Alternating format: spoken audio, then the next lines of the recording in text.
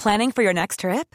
Elevate your travel style with Quince. Quince has all the jet-setting essentials you'll want for your next getaway, like European linen, premium luggage options, buttery soft Italian leather bags, and so much more. And is all priced at 50 to 80% less than similar brands. Plus, Quince only works with factories that use safe and ethical manufacturing practices. Pack your bags with high-quality essentials you'll be wearing for vacations to come with Quince. Go to quince.com/pack for free shipping and 365-day returns. From BBC Radio 4, Britain's biggest paranormal podcast is going on a road trip. I thought in that moment, oh my God, we've summoned something from this board. This is Uncanny USA. He says, somebody's in the house, and I screamed. Listen to Uncanny USA wherever you get your BBC podcasts, if you dare.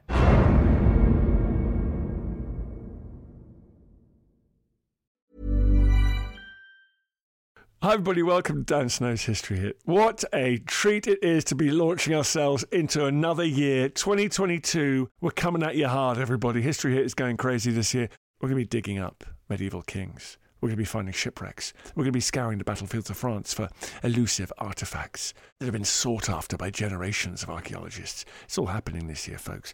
But I think it's time to get us started right at the beginning of the year. I'm bringing you a complete legend now, Geoffrey Parker. Geoffrey Parker is an incredibly distinguished professor of European history at Ohio State University. Over a long career, he's written many books, many of which were some of the books that really got me into history in the 80s and 90s. I'm hugely grateful for his work on the kind of military revolution of the 17th century in Europe. His book about the Spanish Armada is a classic. I mean, this is a big moment for me. I'm meeting one of my heroes. They always say, don't meet your heroes. I've always thought that is garbage. Because in 2013, he wrote a magisterial book. It's probably one of the best history books I have ever read. It should be on all of your shelves. It's called Global Crisis, War, Climate and Catastrophe in the 17th Century. And in that book, he marries two intellectual strands. One is this sense that historians have had that the 17th century was a terrible time to be alive, folks. A gigantic wave of wars and revolutions and conflicts stretching right across Eurasia and beyond, but particularly Eurasia, where we have most of the archival sources, from Ireland to Japan, a cataclysm resulting in the deaths of millions of human beings. But also climate scientists who now think that period was also one of global cooling. Geoffrey Parker married the two together, as he'll explain in this podcast, and points out we're all just running around with our ideas and our religions and our politics on the back of the global climate. If it goes south, we're all going with it. That, folks, is an important message for the following year and for every year that we've got left. So in this episode, I just do a deep dive. I geek out. I love the book. Had a big impact on me when I read it 10 years ago. And it's just great to get to grips with Geoffrey and his ideas about that global cooling event, the horrific impact on humans and human societies at the time, and what it all means today, where we're going today with our own climate crisis. If you love 17th century history, if you love all history really, please go to History Hit TV. It's our history channel. It's like Netflix for history. We've got hundreds of hours of documentaries on there, more going on all the time. You've got all the episodes of this podcast and other podcasts without any ads on them. It's all there, folks. It's all there. History Hit TV. You're going to love it. It's the final day of our crazy Boxing Day sale. Lots and lots of people jumping on the bandwagon. I don't blame them. It's pretty cheap. If you use the code Boxing Day, you get 50% off the first 6 months. If you use the annual code BD Annual, you get 25% off the first year. Look, there's some major bargains to be had. Follow the link in the description below this podcast. Go and check it out. In the meantime, folks, here is Geoffrey Parker talking about the catastrophe of the 17th century.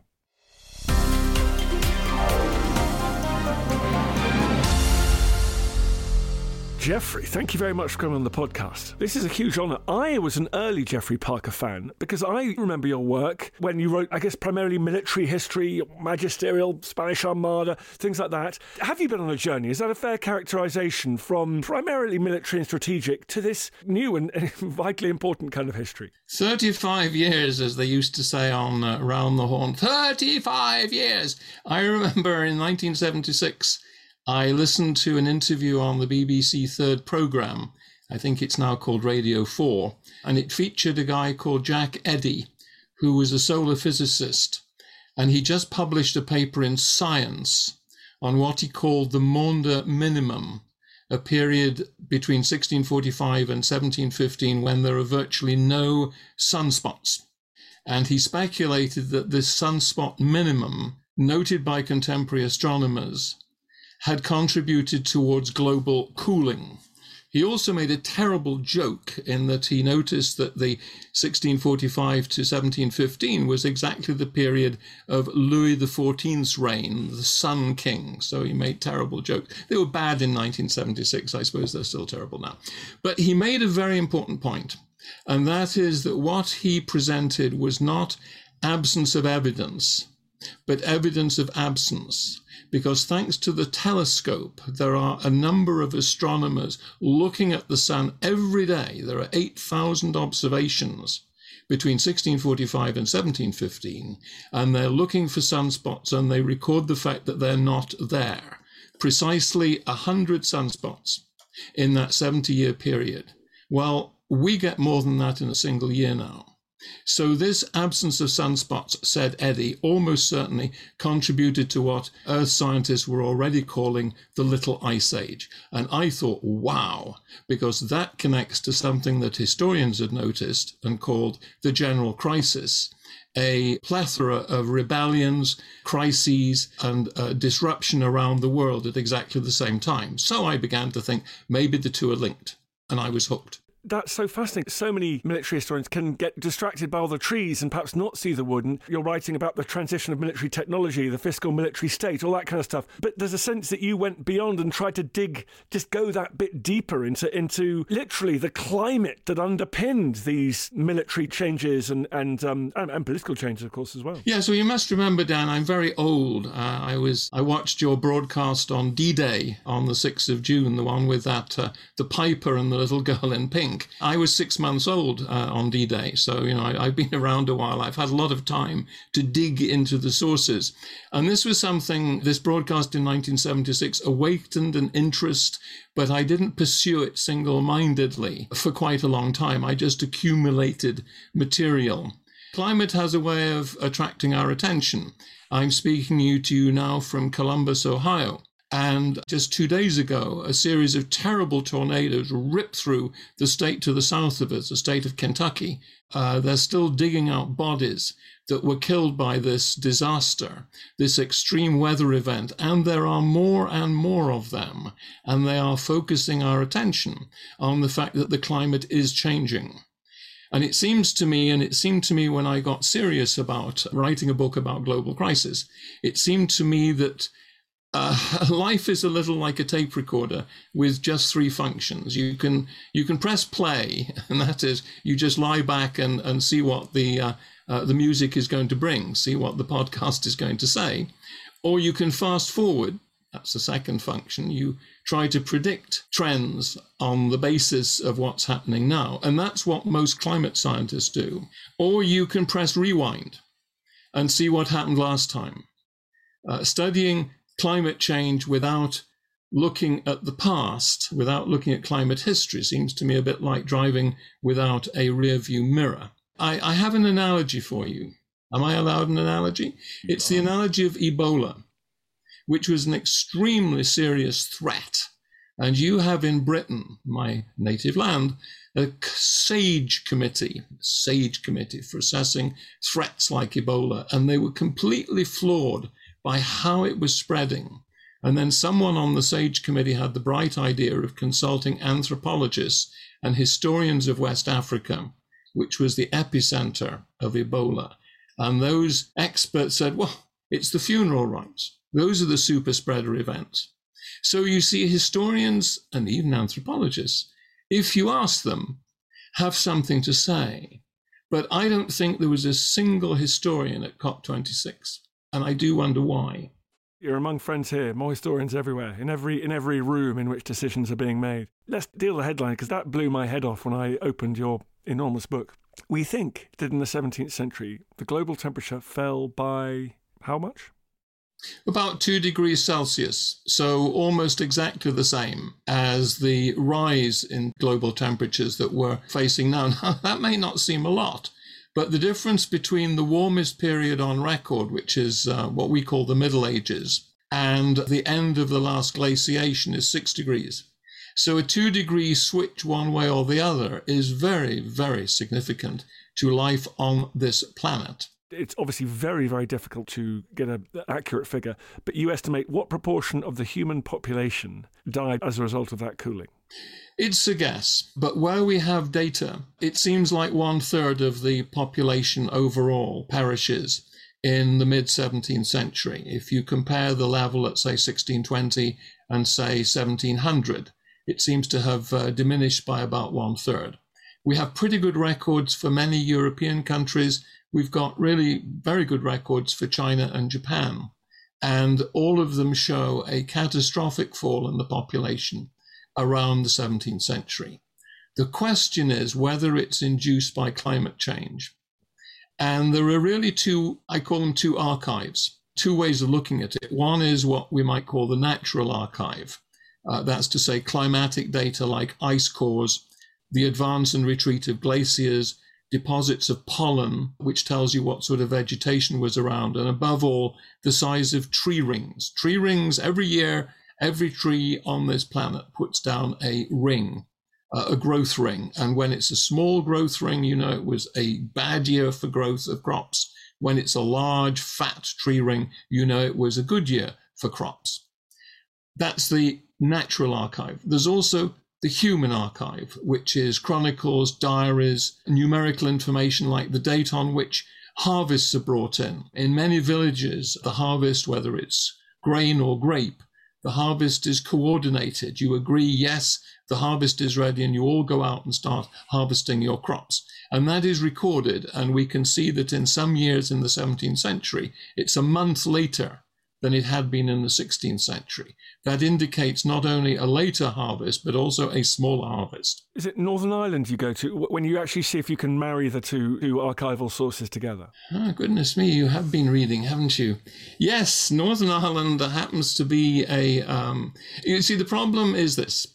You mustn't draw bullseyes round bullet holes. You can't say, here's a crisis. Well, let's see what climatic conditions were there. Could we perhaps say that an earthquake or a volcano caused it? In Northern Ireland, in the records of particularly the province of Ulster, you have an extraordinary record which puts together these two sources. In October 1641, following 3 years of bad harvests, there is an uprising of the tenants who are largely Catholic against landlords who are largely Protestants. And a number of the Protestant landlords are murdered outright, but most of them are then turned out of their homes, chased out of their homes, and they die. Why do they die? Well, we know the answer because shortly after the Ulster Uprising, there is a series of depositions taken down of the survivors. We have 2,000 men and about 600 women who record what happened to them, what they heard, what they saw, and it's all written down. It's about 20,000 pages. It is bound into books which are deposited in Trinity College, Dublin, and they've been there, they've been hiding in plain sight for about 200 years. But in 2010, thanks to the grant of about €1 million from the European Union, remember the European Union? Money was provided to transcribe and to digitize the entire 20,000 pages. So you can now go to 1641.tcd.ie and type in, for example, snow and frost, and you will find about 65 entries just for those two words. Now, one of them is a witness called Frost, and another is a victim called Snow. But no offense, Dan, but most of the entries are in fact about cold and the way in which cold weather, exceptionally cold weather, caused the death of those who'd been turned out. In fact, if you calculate all the words together and you take all the data, which you can, thanks to this €1 million grant, you will find that twice as many people die in October 1641 of the extreme cold as are killed by their Catholic neighbours. Now, we're talking about Ireland. We're talking about October. It's very unusual to get frost and snow in that period in Ireland. So this is really people who are killed by the global cooling. Now, you may say, oh, how do you know that? Well, we also have the records. Unfortunately, Ireland is pretty thin on tree rings, but we do have data from tree collections and other natural archive sources from other areas, and we can see that 1641 was, in fact, perhaps, I think it's the third coldest winter on record in the last 600 years. So the Protestants of Ireland were doubly unlucky. Number one, there was a rising provoked by the bad harvest, and number two, it happened at a time of exceptional climatic adversity. So climate intensified a political problem. The two go together. You cannot separate them out. Well, this is what's, of course, the central point about your work so fascinating. Let's leave aside North and South America for a second, where there was an overlapping cataclysmic pandemic-related dying off of humans going on, but you present interesting evidence in Amerindian sources around death because of climate-related stuff as well. But let's go from Northern Ireland all the way across to Japan. You've mentioned 1641, the War of the Three Kingdoms, what we used to call it civil war here in England, UK. We now think bloodiest per capita war in modern history of the Isles. But this is going on. We got the 30 Years' War in Europe. We got the cataclysms going on in Persia, Ottoman Empire, China and Japan. Just quickly rehearse just some of these unbelievable conflicts and upheavals that we get. Well, in the case of China and Japan are separate stories. They both suffer from the same global cooling as everywhere else. They react in very different ways. In the case of China, you have the Ming dynasty, which has been in power for nearly 3 centuries, is losing its grip, and it's losing its grip because of a series of harvest failures and popular revolts. And in the end, one of the popular leaders starts off in Western provinces and marches all the way to Beijing. He was a nobody. It's like he was a peasant, right? It's an extraordinary story. Yeah, it is an extraordinary story. And he clearly is a charismatic figure. Li is a very charismatic figure, but he is a charismatic figure because he manages to unify all sorts of discontented people, discontented with the Ming, but above all, they're starving. They're starving and they go to the big city because they think that's where they're going to get fed.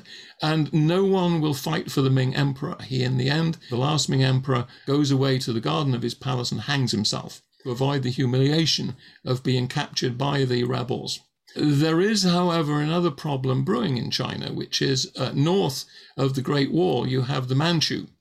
And they also are suffering from harvest failures, and they are massing their troops along the Great Wall, ready to come in, ready to invade China to try and find food resources, because they too are starving.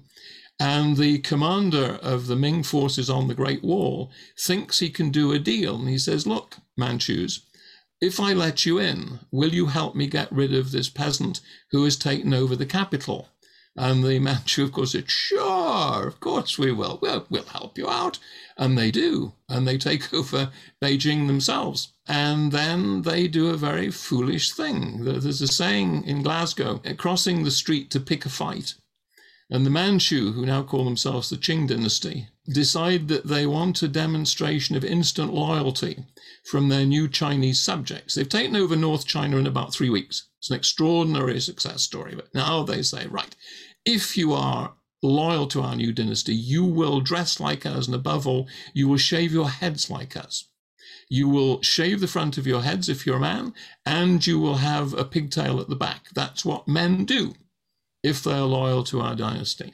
This does not go down well with the Chinese, and they start rebelling, they start refusing, leading to the interesting statement, keep your hair and lose your head. Lose your hair and keep your head, because the Manchu will not take no for an answer. If you do not dress and have your hair like them, if you do not consent to this tonsorial castration, they will kill you. However, that leads to the civil war to which you alluded, Dan. It takes them 3 decades to subdue South China, and largely because of this insistence that people who are really quite ready to abandon the Ming decide they're going to fight for their hair, although they wouldn't fight for their dynasty. It's an extraordinary story. It really is crossing the street to pick a fight. The Manchu didn't have to do that. It's a foolish miscalculation. It's a good case of how humans can turn a crisis into a catastrophe. A bit of that in the 20th century and more recently.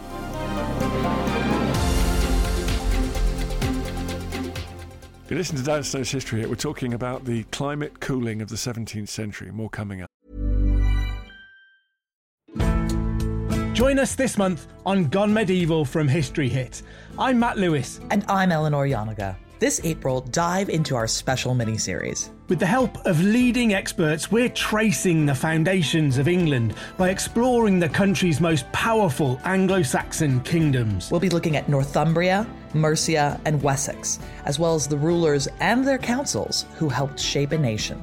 Make sure to get every episode by listening and following Gone Medieval from History Hit, wherever you get your podcasts.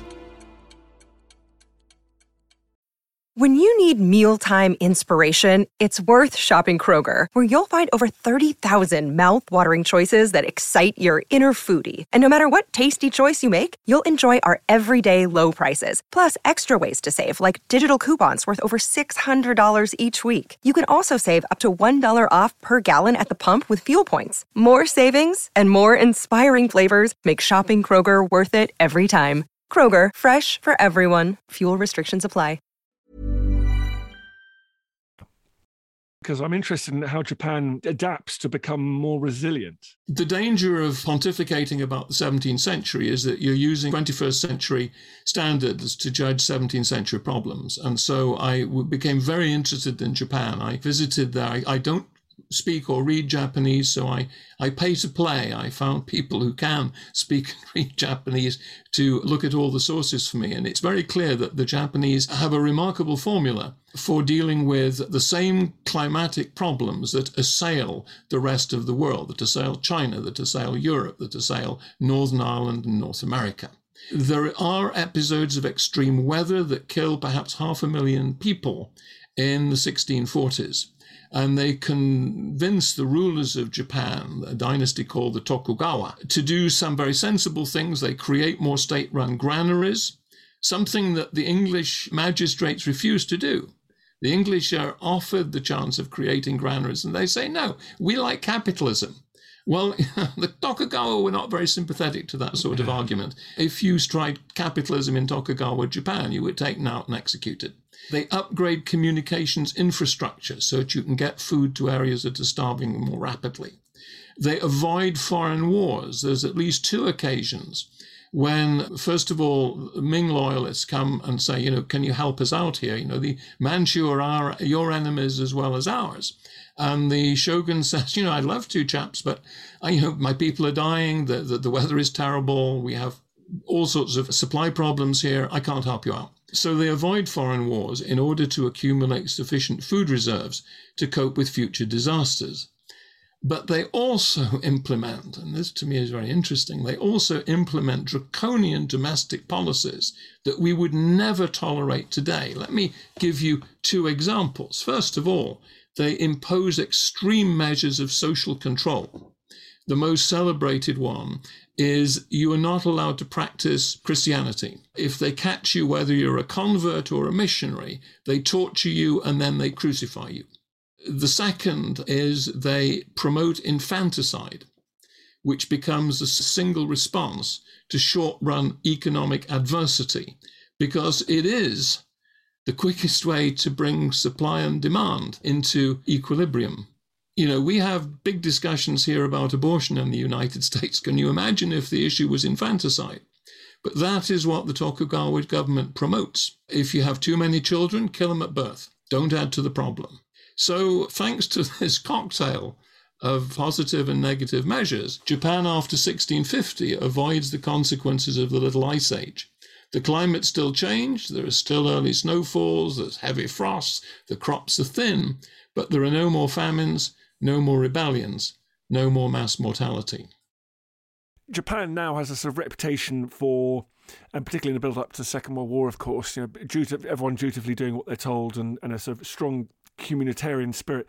In fact, at the beginning of the 16th century, Japan was quite anarchic. There was a perception they didn't have that. It's the response to this crisis that kind of embeds that culture within, at the risk of being a sort of Orientalist, but sort of slightly embeds that culture within Japanese society. Japan has, how shall I put it, an advantage as they go into the Little Ice Age, and that is that their population has already been reduced by a century of civil wars, what Japanese historians called the Warring States period, in which there are, you think our civil war of the 1640s and 50s was bad. Well, Japan experiences that sort of internecine struggle for over a century, ending in the 1570s, 1580s, 1590s. And by that time, the population is below optimum. China, by contrast, and Europe, by contrast, are already at the limits of the possible as far as population is concerned.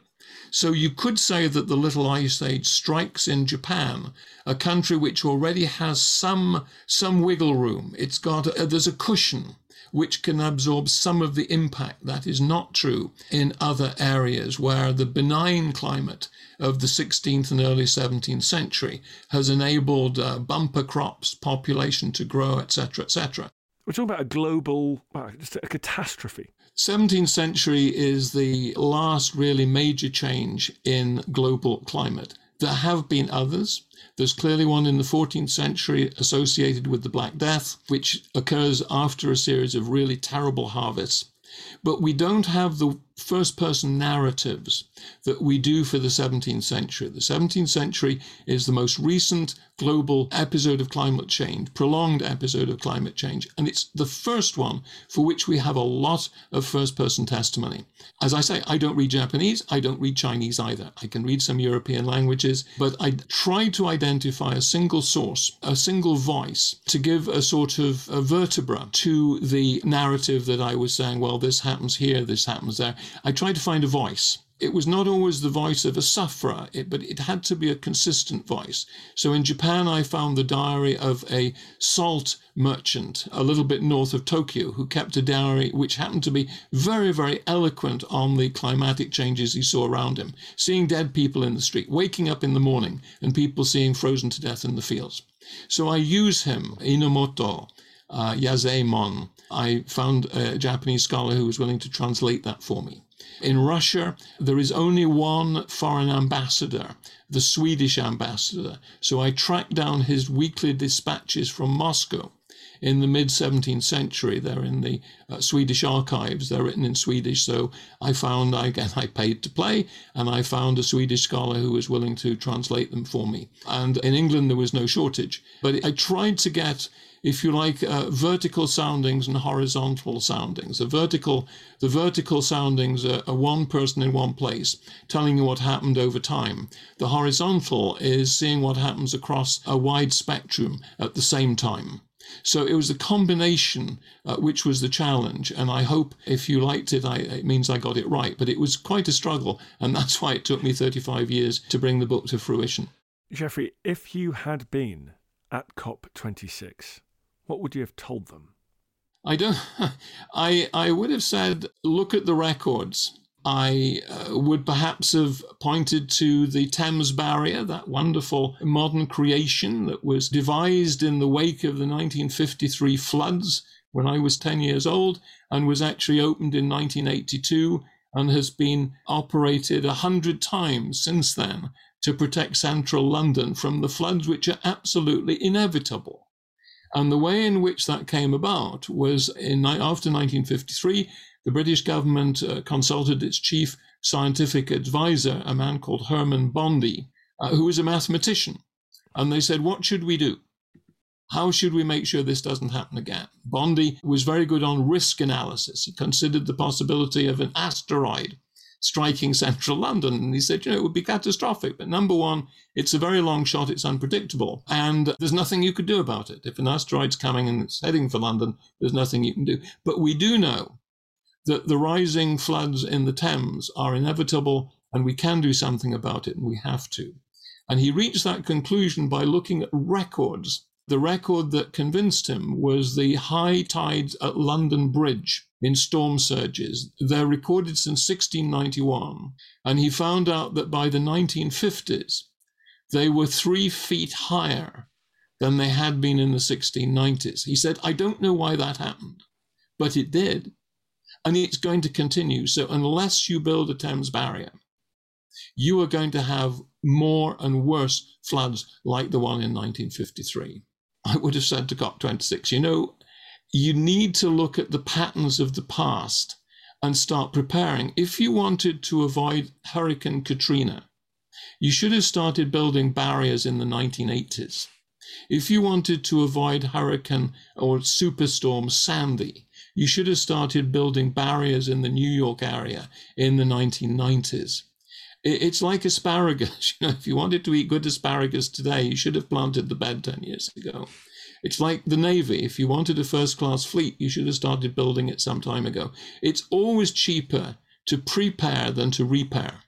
And yet we are such a reactive and risk-averse society that we just have abdicated our responsibility to look at the past and find out that you need to anticipate what's going to happen on the basis what happened in the past and prepare for it and start now.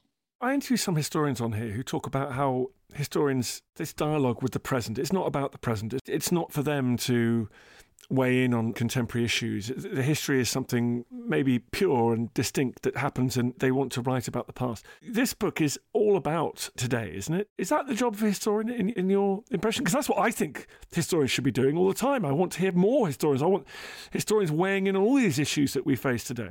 Yes, I agree with you. I do think historians' voices should be heard on every issue under the sun, but there are some issues where it's rather more important. I think the history of racial injustice in the country in which I speak to you is one of them, and the country in which you are now. These are just as important as trying to figure out what to do about the climate changes which are happening now.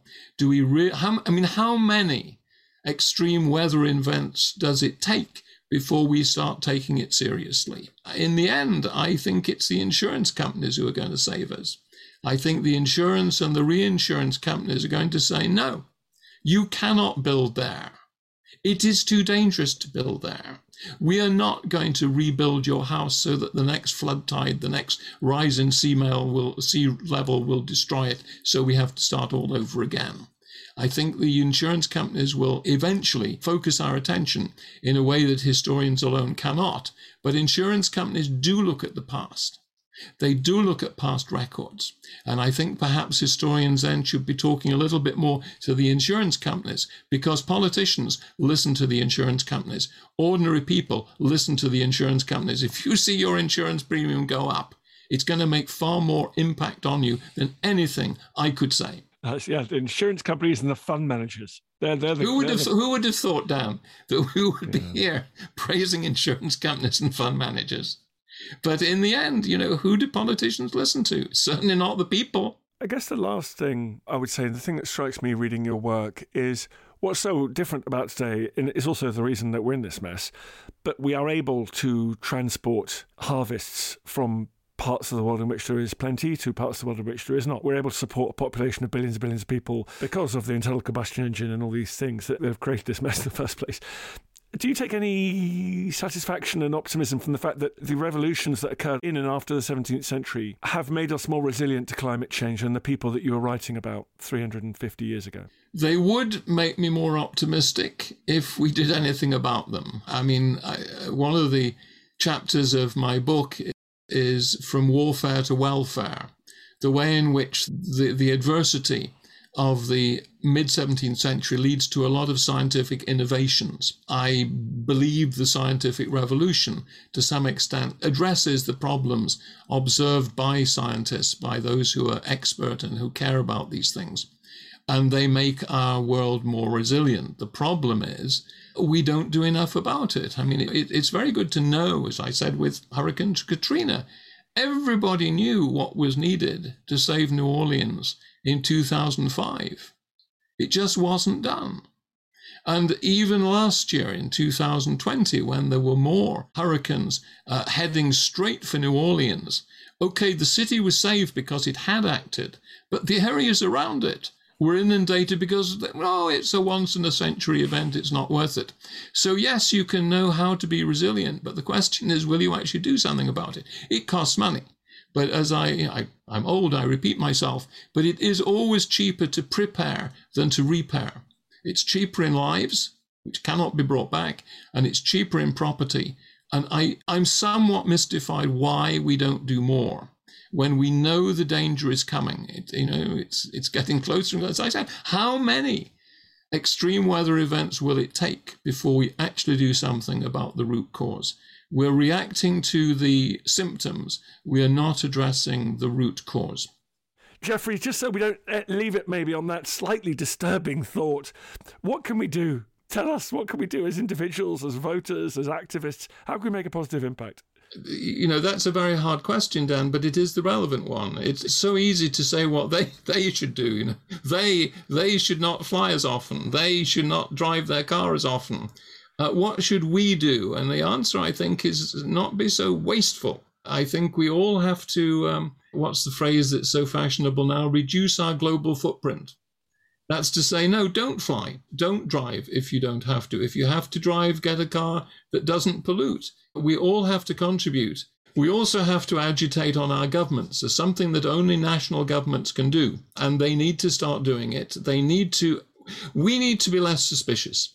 We need to be less opposed to initiatives from our national government to try and make us safer. Going back to Japan, I'm not suggesting we go back to infanticide and executing grain hoarders.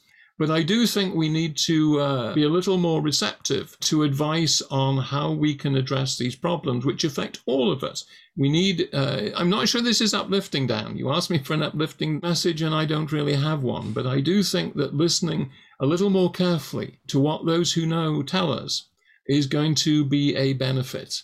Always dismissing, what was it Michael Gove said, too many experts? Ooh. Yeah, well, there's a reason they're experts, and experts make mistakes, but they also often get it right. So give them a chance. Give experts a chance, give government a chance. Okay, thank you very much, Jeffrey. Thank you very much indeed. Thank you for asking me, Dan. I feel the hand of history upon our shoulders. All this tradition of ours, our school history, our songs, this part of the history of our country, all were gone and finished. Thank you for listening to this episode of Dan Snow's History Hit. Please follow this show wherever you get your podcasts. It really helps us and you'll be doing us a big favour. Don't forget you can also listen to all of these podcasts ad-free and watch hundreds of TV documentaries when you subscribe at historyhit.com/subscribe. As a special gift, you can also get your first 3 months for just £1 a month when you use code DANSNOW at checkout.